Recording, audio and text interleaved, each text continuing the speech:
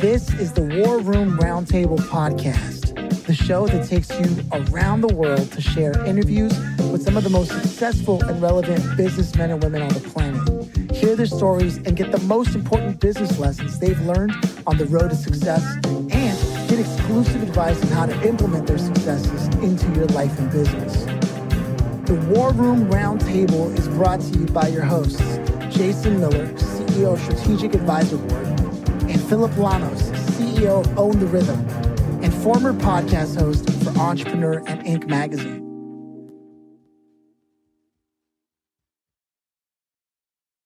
Welcome to the War Room, Greg Zlevor. Did I say that right? Oh, geez, there you go again.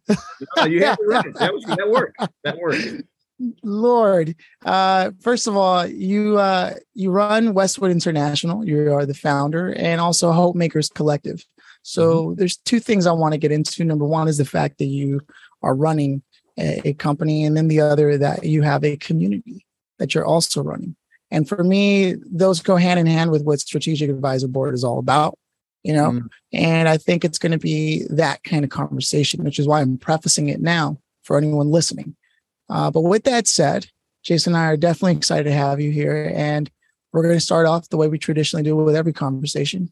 And that is, do you, Greg, come from a family of entrepreneurs? I do. Matter of fact, it was interesting. My father, when we were young, we were quite poor. Matter of fact, I remember drinking powdered milk for most of my childhood.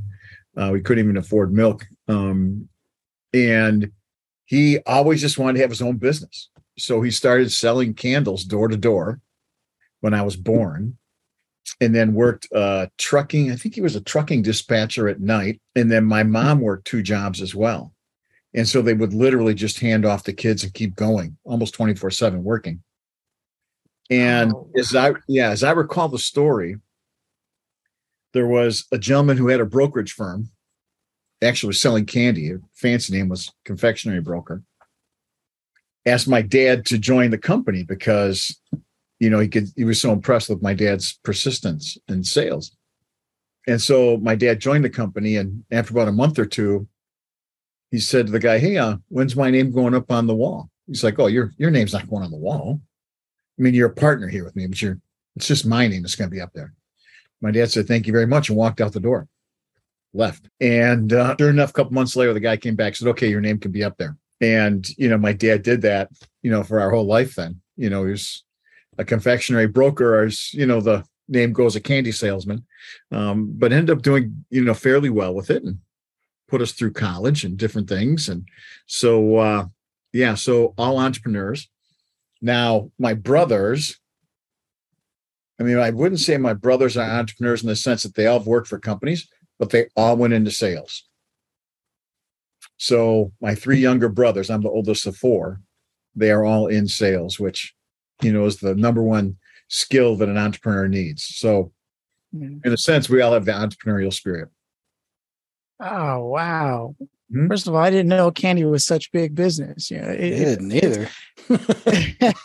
You know what, though? It's one of those things that I find often it's the businesses that you don't even think of that really are the ones that pull in really consistent revenue.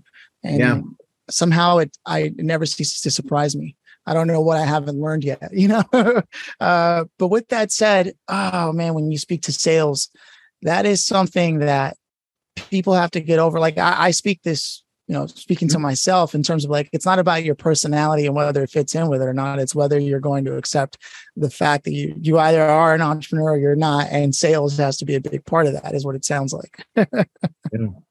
And for me, it's like sales to me, it's just a matter of caring about the other side.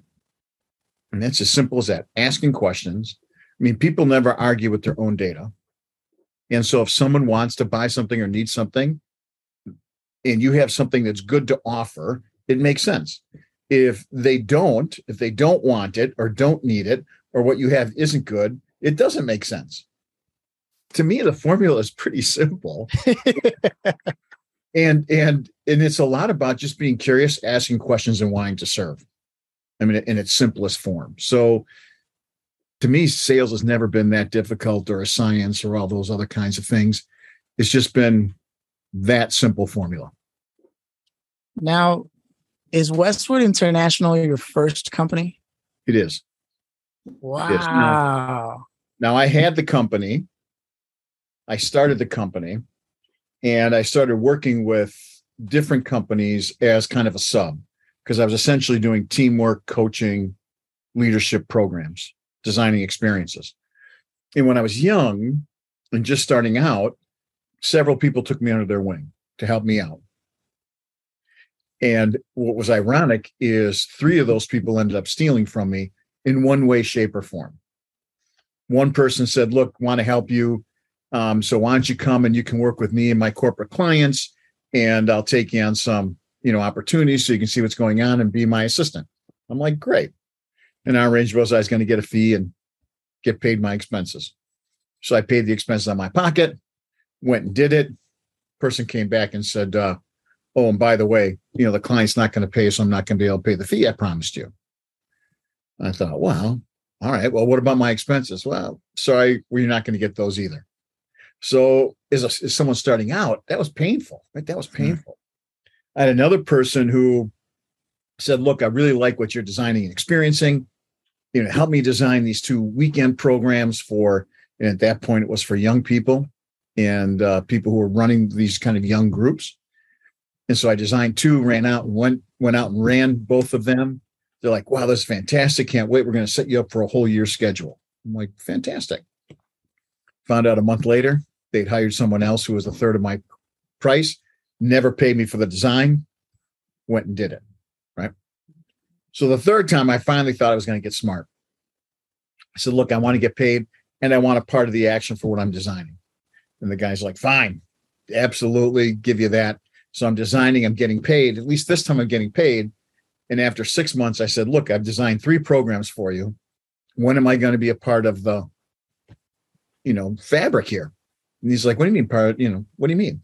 I said, well, you said you would give me some shares in the company if I built content and I sold it and was building your company. And I've done that now. Here's the track record. Here's what it looks like.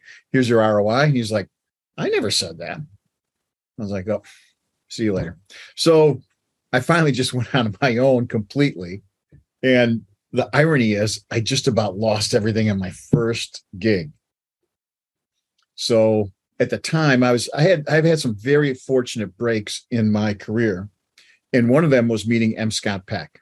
And so back in the 80s and 90s, he wrote the book, The Road Less Traveled, which for years was on the bestseller list for years. Years was, I think, the best-selling book, only second to the Bible, for year after year for like 5 or 6 or 7. It was a crazy amount of time. And I ended up becoming his youngest facilitator when I went through the training. And so I started doing workshops on my own, and I wanted to work more with more organizations. I always loved facilitating and working with groups. And so I put together this conference called Community Building and Organizations Conference. So it was people who wanted to do community building, but in intact groups, which is a little different dynamic. So I spent all this money, got a hotel, put all the deposits down, pretty much spent everything in my account. And my wife at the time was not too pleased that I was doing this. She didn't like the risk. And lo and behold, 2 weeks before the program, there's only 6 people signed up. And I had committed, like, going to have these speakers, this, that, and the other thing all going on. I couldn't keep that promise. And so I was getting a lot of pressure to cancel the whole thing, lose the deposits. And I don't know what I would have done. And I said, no, I'm going to give this one more try. So I called everyone who had signed up.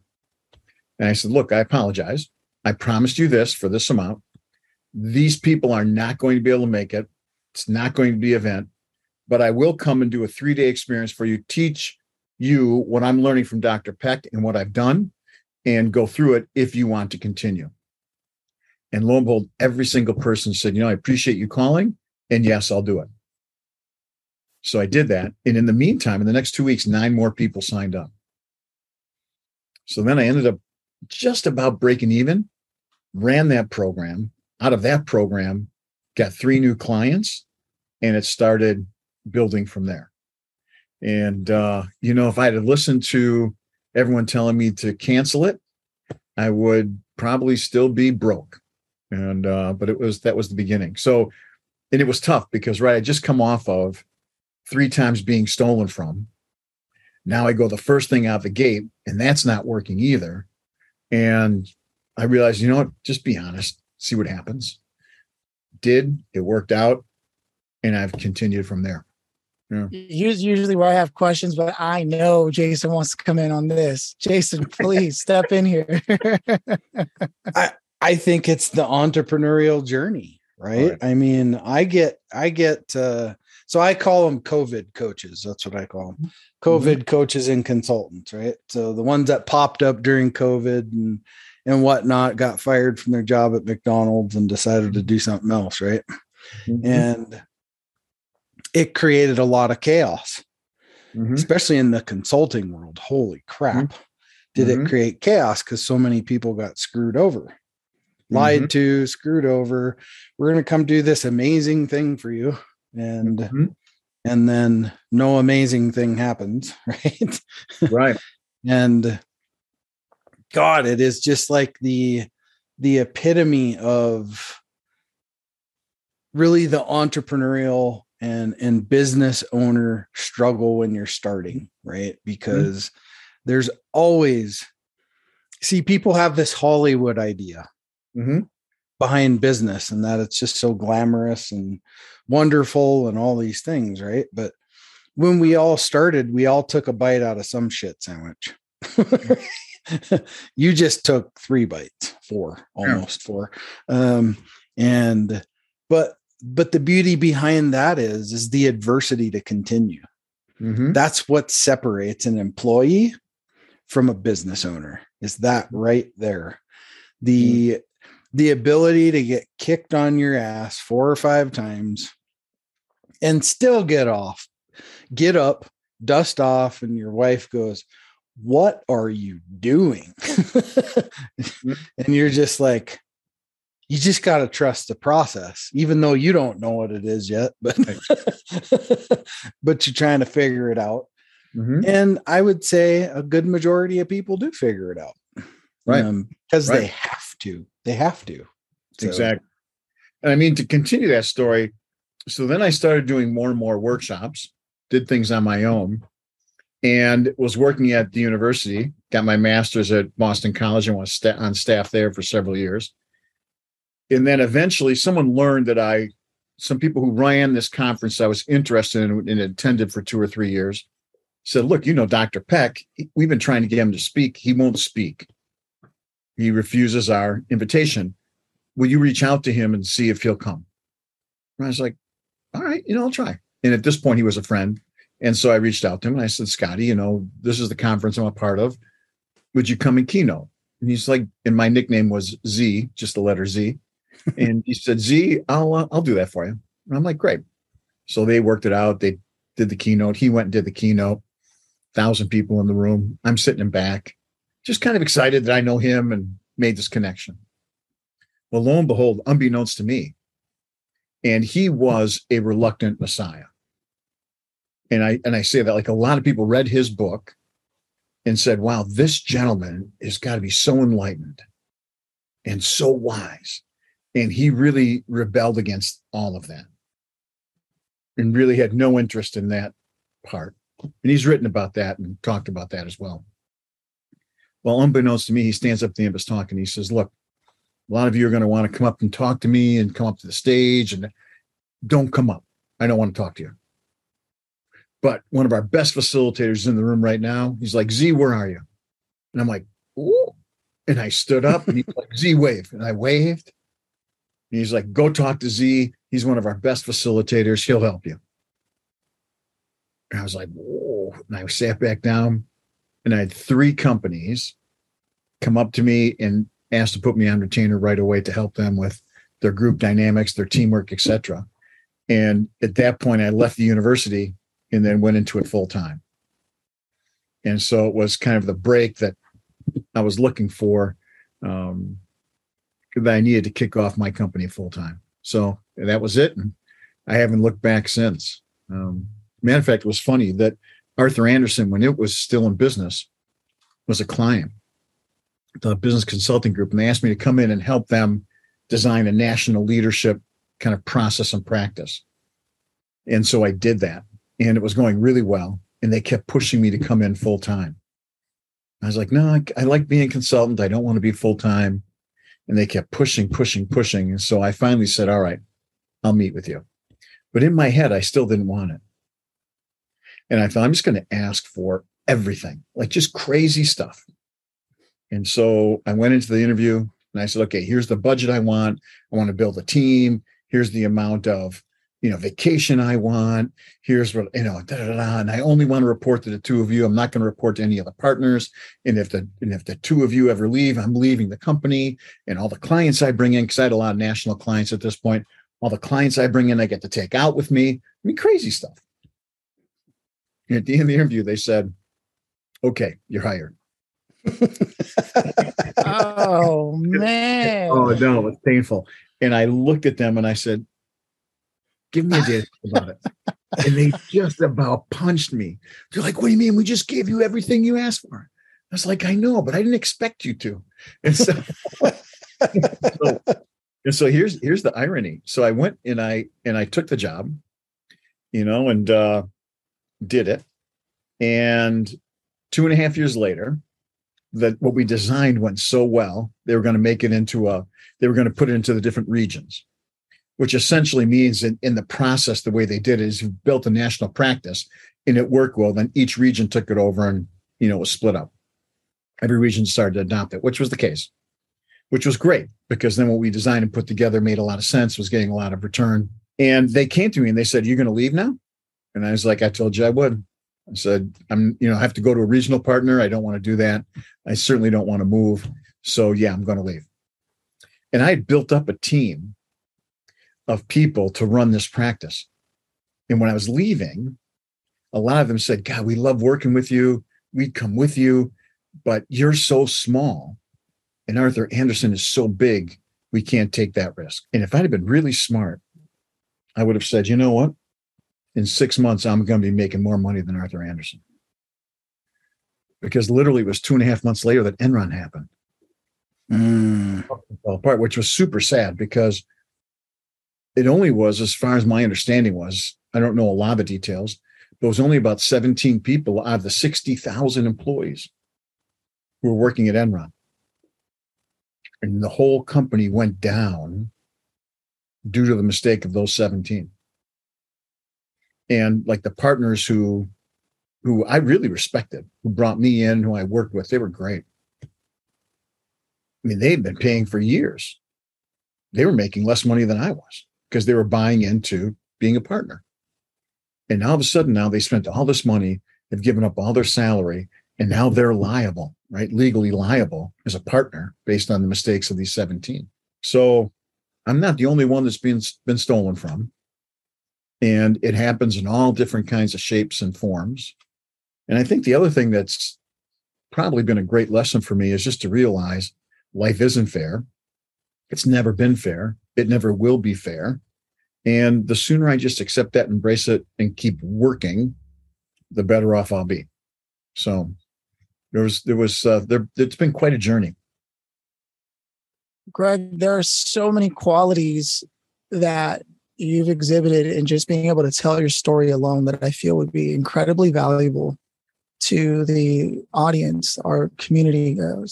It's not easy to tell a story in the way you did. And I took note of it, how you created space, allowed us to interject, and then said, great, now I want to continue because there's more I want to share. Like you have a leadership quality that very few exhibit, and I want to bring it to light because if the listener was only caught up in the story, they wouldn't have been able to see the kind of leadership you just displayed. And probably one of the main reasons your success has become what it is this ability. Now, I'm sure it wasn't a conscious effort the entire time. Maybe there were moments where you did that. But for me, I can't help as an observer of human behavior, I can't help but point that out in our conversation to allow the listener to like really let that set in and to review this episode to see exactly how you did that. I have to ask, did you ever take the conscious time, like conscious effort to sit there and like think of a story? Because I know, working with Dr. Peck and all that, and, being a presenter and creating events, did you craft a narrative at one point, or is it just you've been living your life under such, stress and constant just entrepreneurship just molded you that way? Yeah, no, thank you. And thank you for that observation. I mean, it's part of what I've worked hard at, just listening and being present and just being in a rhythm of a flow or of a group or of a process. So it's kind of in my DNA at this point. But second, I think to answer your question, what I've learned to do is to trust myself more and more, just to be present in the moment and to answer and speak what shows up or what's happening. So as an example, I was in a boardroom last week with two leaders of a $4 billion, 8,000 person company. And I'm helping them design their mission, vision, values. And I'm going to help them design their leadership process for their next layer of leadership, and helping them develop the qualities and skills and network they need in order to move the company forward. Like once we create the mission, vision, values. Well, I realized when I was sitting there that in some respects, I didn't belong in that room because I've never run a big company. Right. But as soon as those thoughts hit my head, I thought, no, you're not here to run the company. You're here to bring the value that you've brought to so many other places. And I just asked myself the question, what value can I bring right now? And at some point in that 2-hour meeting, I said to them, look, here's my role. I'm not a strategist. I cannot tell you how to run your company. But what I can do is help you design a process so that you and your top leaders will all have bought in to what we create as a mission, vision, value, if you're willing to listen to the collective voice. And then I asked some key questions. How much power do you want to give up? Do you want to make the decision and then ask everyone to go along? Or are you trusting the group and the people you've hired to craft that mission, vision, and values? Because the more voice you give them, the more buy-in they'll have. And fortunately, they said yes. Right? I said, okay, I'm going to help you design the process so all those voices can be a part of it. And I'll bring in some experts, right? I happen to know and work with the person who helped Simon Sinek develop his why, right? One of the top branding experts in the world, right? So he's going to go in with me, right? We'll craft this together. But I think the other piece that's helped me is to not put myself in a spot I don't belong. If I am in a spot and crazy thoughts show up, just listen to them, let them go, and just ask the question, where can I deliver value? And then simply ask what needs to happen and how can I be a part of it? And so as long as I follow those rules, I'm a lot better off. As a matter of fact, there are sometimes when I go into big meetings or big sales meetings, people say, where are your notes? And I say, like, notes get in the way. If I really listen to what's going on, the right things will happen. If I'm not listening and I'm trying to follow my script or get my points in, I'm going to force something that doesn't need to be forced. And it's probably only going to create some kind of tension. And so there are times where, like from a strategic point of view, I'll make all my notes ahead of time. I'll do my research, but then I'll leave it in the car. And I'm just going to walk in and just listen. So probably my biggest strategy is listening. I got something on this because this morning I just put out a LinkedIn post that kind of really meshes in with what you're talking about. Mm-hmm. And that is a lot of people try to be more than they actually are. Right. So, or they try to serve everybody instead of serving a few that are matched in with their superpower. I call it your superpower. That's what I call it. Right. Mm-hmm. Stay in your zone of genius and just do that.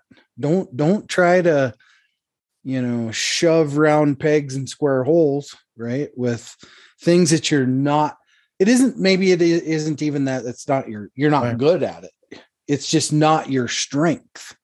Because if you go into a situation and you've got that strength that's locked in, it's keyed up, It's on point, on target. It can't fail. But the second you step outside that and go, well, let me put my input. Is it right? Or did you just send it down a damaging road? Right. Well, So it's so true. And I'll give two examples here. One, I went, as soon as COVID started to open up, I went to several masterminds, like these different gatherings and groups. And there were a couple that were so frustrating to me because I would introduce myself, say hello, and the first thing was a pitch. Oh my God, dude, what? Dude, you really, you don't even know, you can't even spell, you can't even pronounce my last name and you're pitching me? It drove me crazy. And it was like person after person after person. And I couldn't stand it. And you know when you're getting pitched right away. Oh man, sure. So with the Hope Makers Collective, Yes, I'm glad you did that. Hope Makers Collective, it was one of my rules. I said, there's no pitching allowed, none whatsoever. And we made one of our values listening. Now, I think everyone who creates a mastermind, they should create it based on their top value, especially if that value intersects with a need in the world. And I just kind of trusted that there are some people out there who aren't going to like to be pitched and just want to be listened to and listen to others. And so it's part of why I created Hope Makers, the Hope Makers Collective. And we specifically have a rule where we structure different conversations where people can come and share what they're doing and get help and vice versa, but we're not allowed to pitch whatsoever. And so and we just did our second meeting and people loved it. They're like, when's the next one? I'm like, okay, we'll have another one.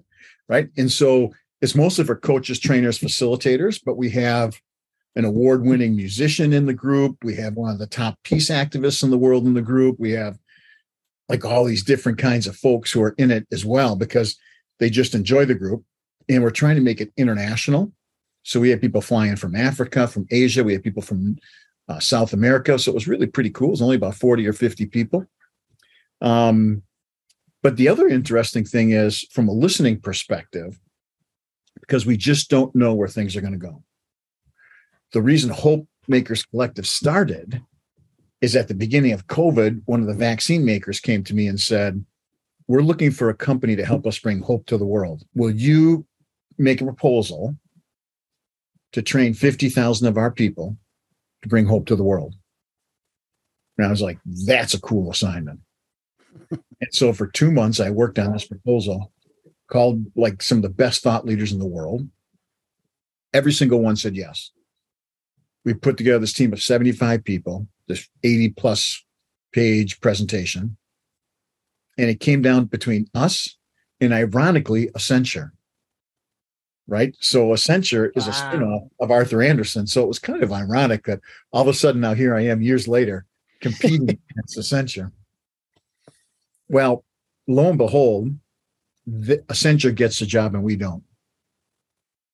And the reason that happened is the client said, look, your vision was too big.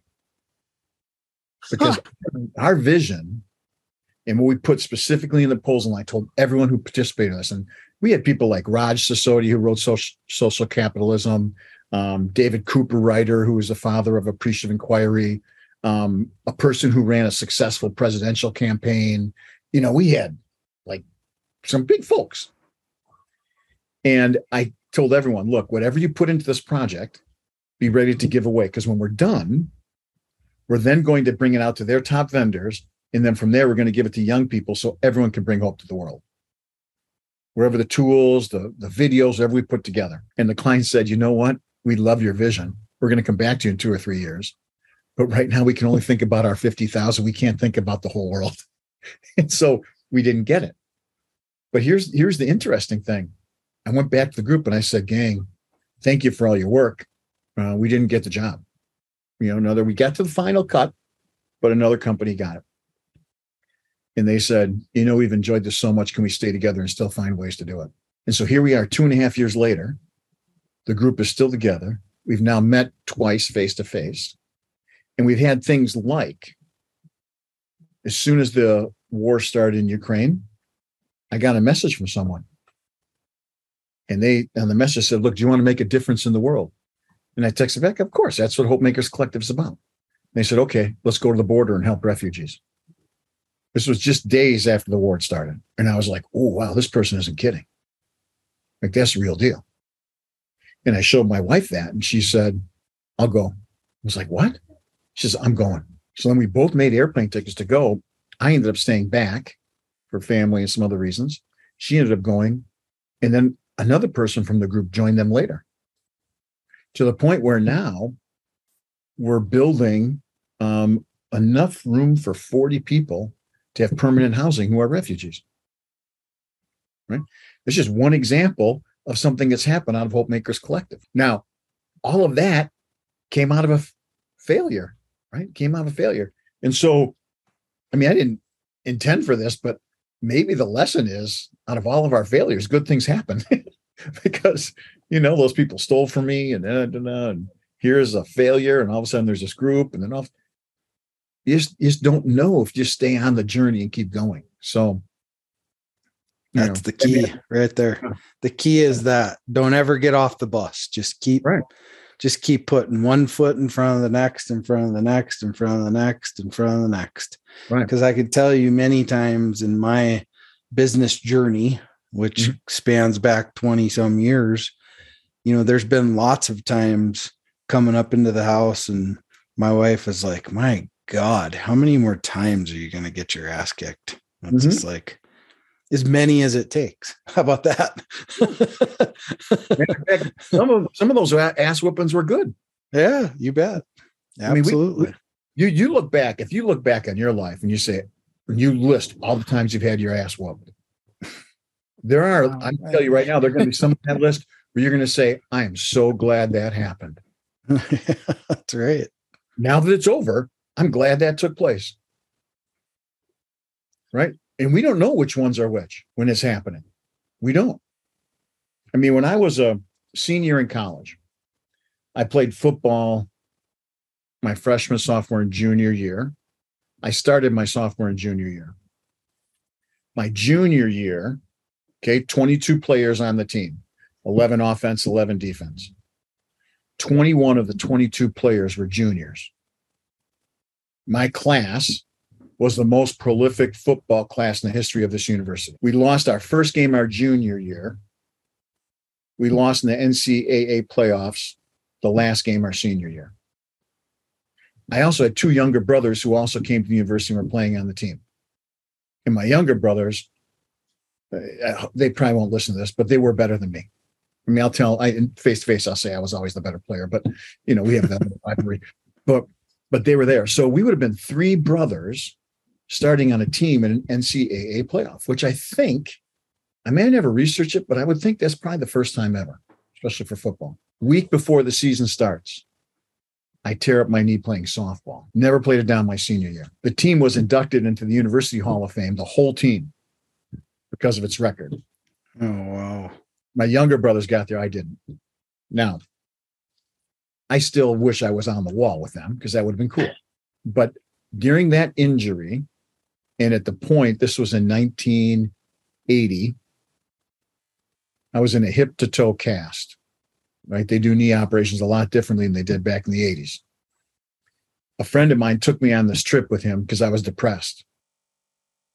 I met some people on that trip that were so important. I went back and spent the summer with them a couple of years later. The people I met there changed my life and got me into meditation and got me into some spiritual practices that have paid off handsomely for me, much more so than being on the wall at the university. I would have never have guessed that at the time. But if I had to go back and do it all over again, that knee injury was a gift, painful one, but a gift. And so all of us, there isn't a person on the planet who's lived more than 30 years who, if they made their list of ass whoopings, there are a few of them that they'd be like, I'm glad that happened. I wouldn't have picked it at the time, but I'm glad it happened. Oh, man.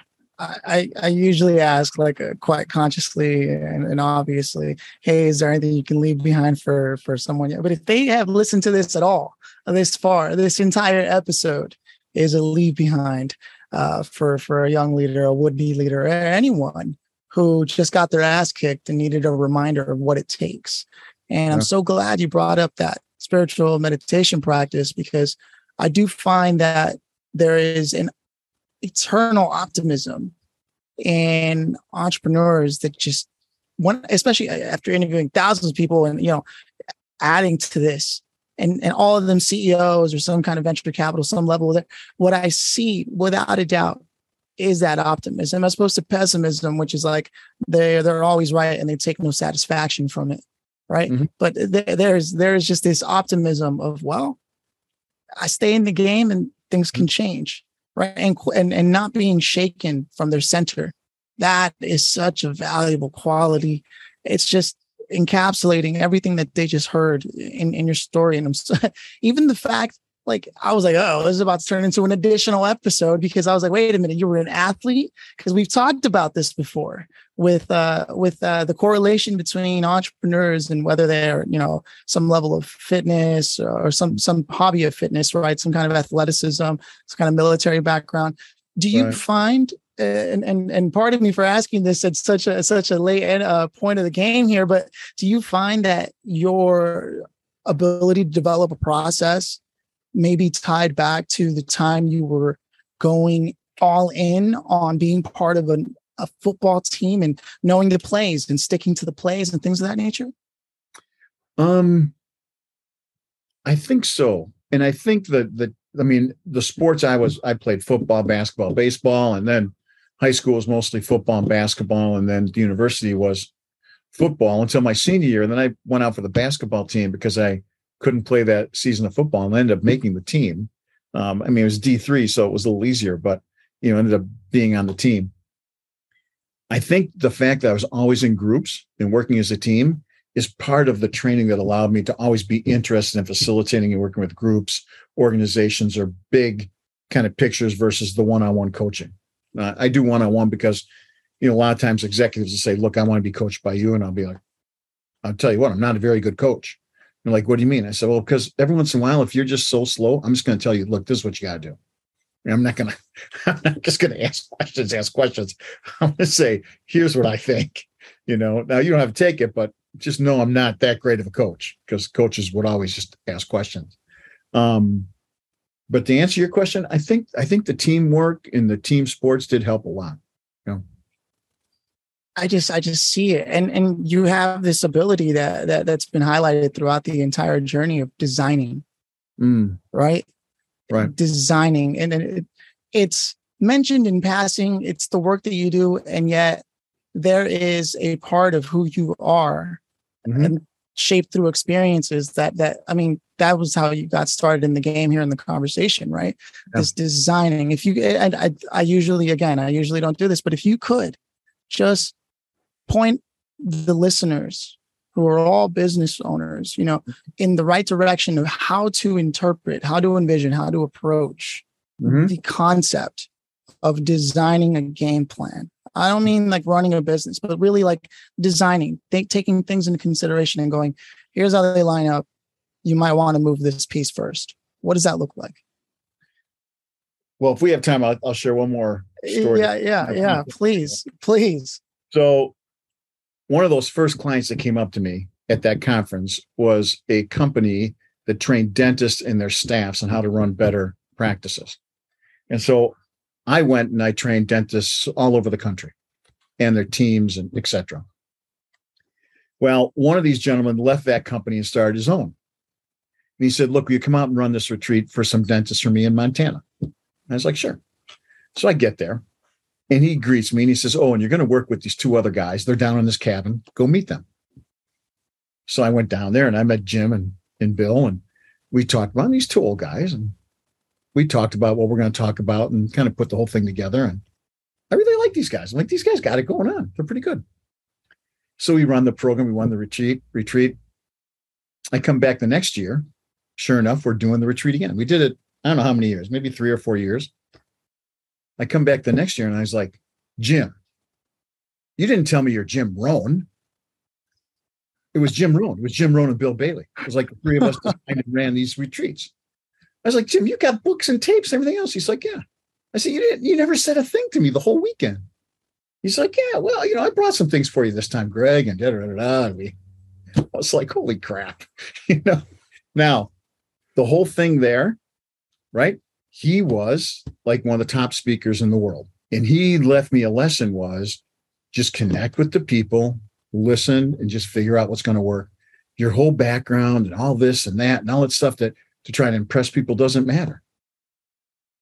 Now, you asked me for the formula. When we design leadership programs, we specifically have ways for people to connect, proven, scientific, but also genuine, for people to connect before they start working on their projects. Because people don't leave friends behind, right? You'll leave a stranger behind, but you won't leave a friend behind. And so the more connected people are, the more they care about each other, the more they care about accomplishing something together, and the more likely when we teach them how to make presentations, how to run a meeting, how to do design thinking, how to use creative problem-solving methods, all those other things, the more likely are to stick through it and to make it happen. And so, simple message, start with relationships first. Love it. Love it. Love it. Thank you for being so generous. If people are interested in connecting with you, where do you prefer for them to connect with you? Is it westwoodinternational.com or is it homemakerscollective.com, both, or social media? Well, it probably LinkedIn. And if you go to Greg, Greg, and then my last name is spelled Z as in zebra, L-E, V as in victory, O-R. I'm the only Greg Zlevor on the planet. There's nobody else. There's only about 300 Zlevors in the world. I happen to be the only Greg. So if you find me on LinkedIn, you have me, and that works. But westwoodintl.com works as well. Awesome. And if I could, I'm sorry that I hogged it all up, Jason, I really am. I just, if I could ask the grand finale, and before I do that, I just want to make sure, Jason, is there anything that you really wanted to get out? Because I know we went way over time. There's like a whole nother episode, but for sure, a whole nother episode. There'll probably need to be a part 2 to this. Yeah. I'm here. I'm in front of my books just about every day, gentlemen. So all back. Yeah. Let's roll out the finale, though.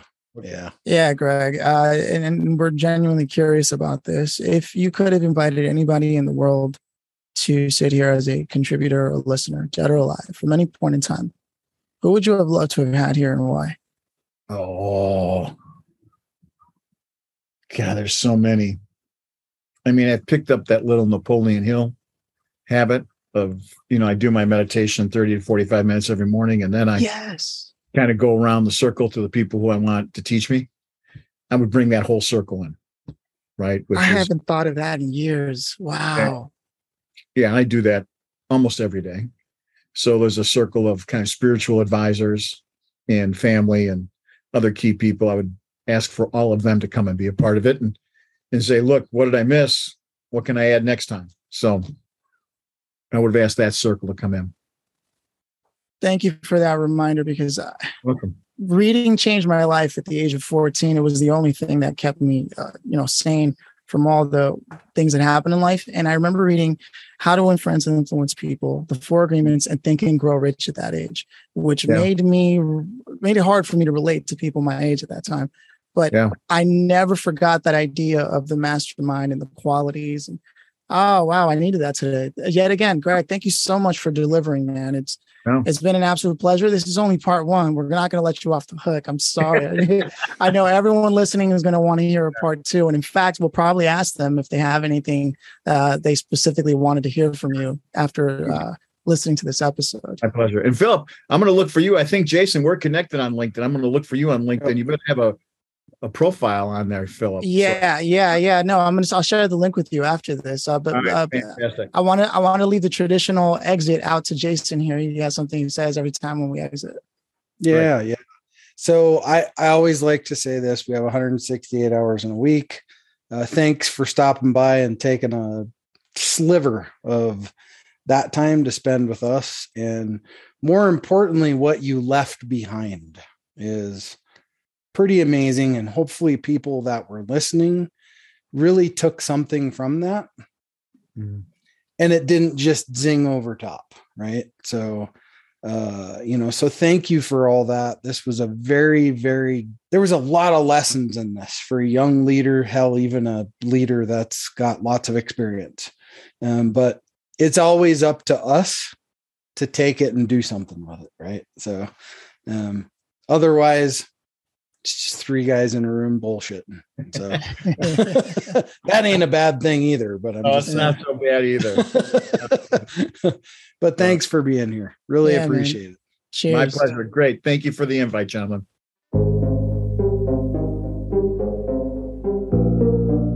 Thanks for listening to the War Room Roundtable with your hosts, Jason Miller and Philip Lanos. Please leave your feedback and visit strategicadvisorboard.com to get the latest and greatest business advisement on the planet. Follow us on social media for updates, and always remember, if you can dream it and believe it, then you can go achieve it. We'll see you in the next episode.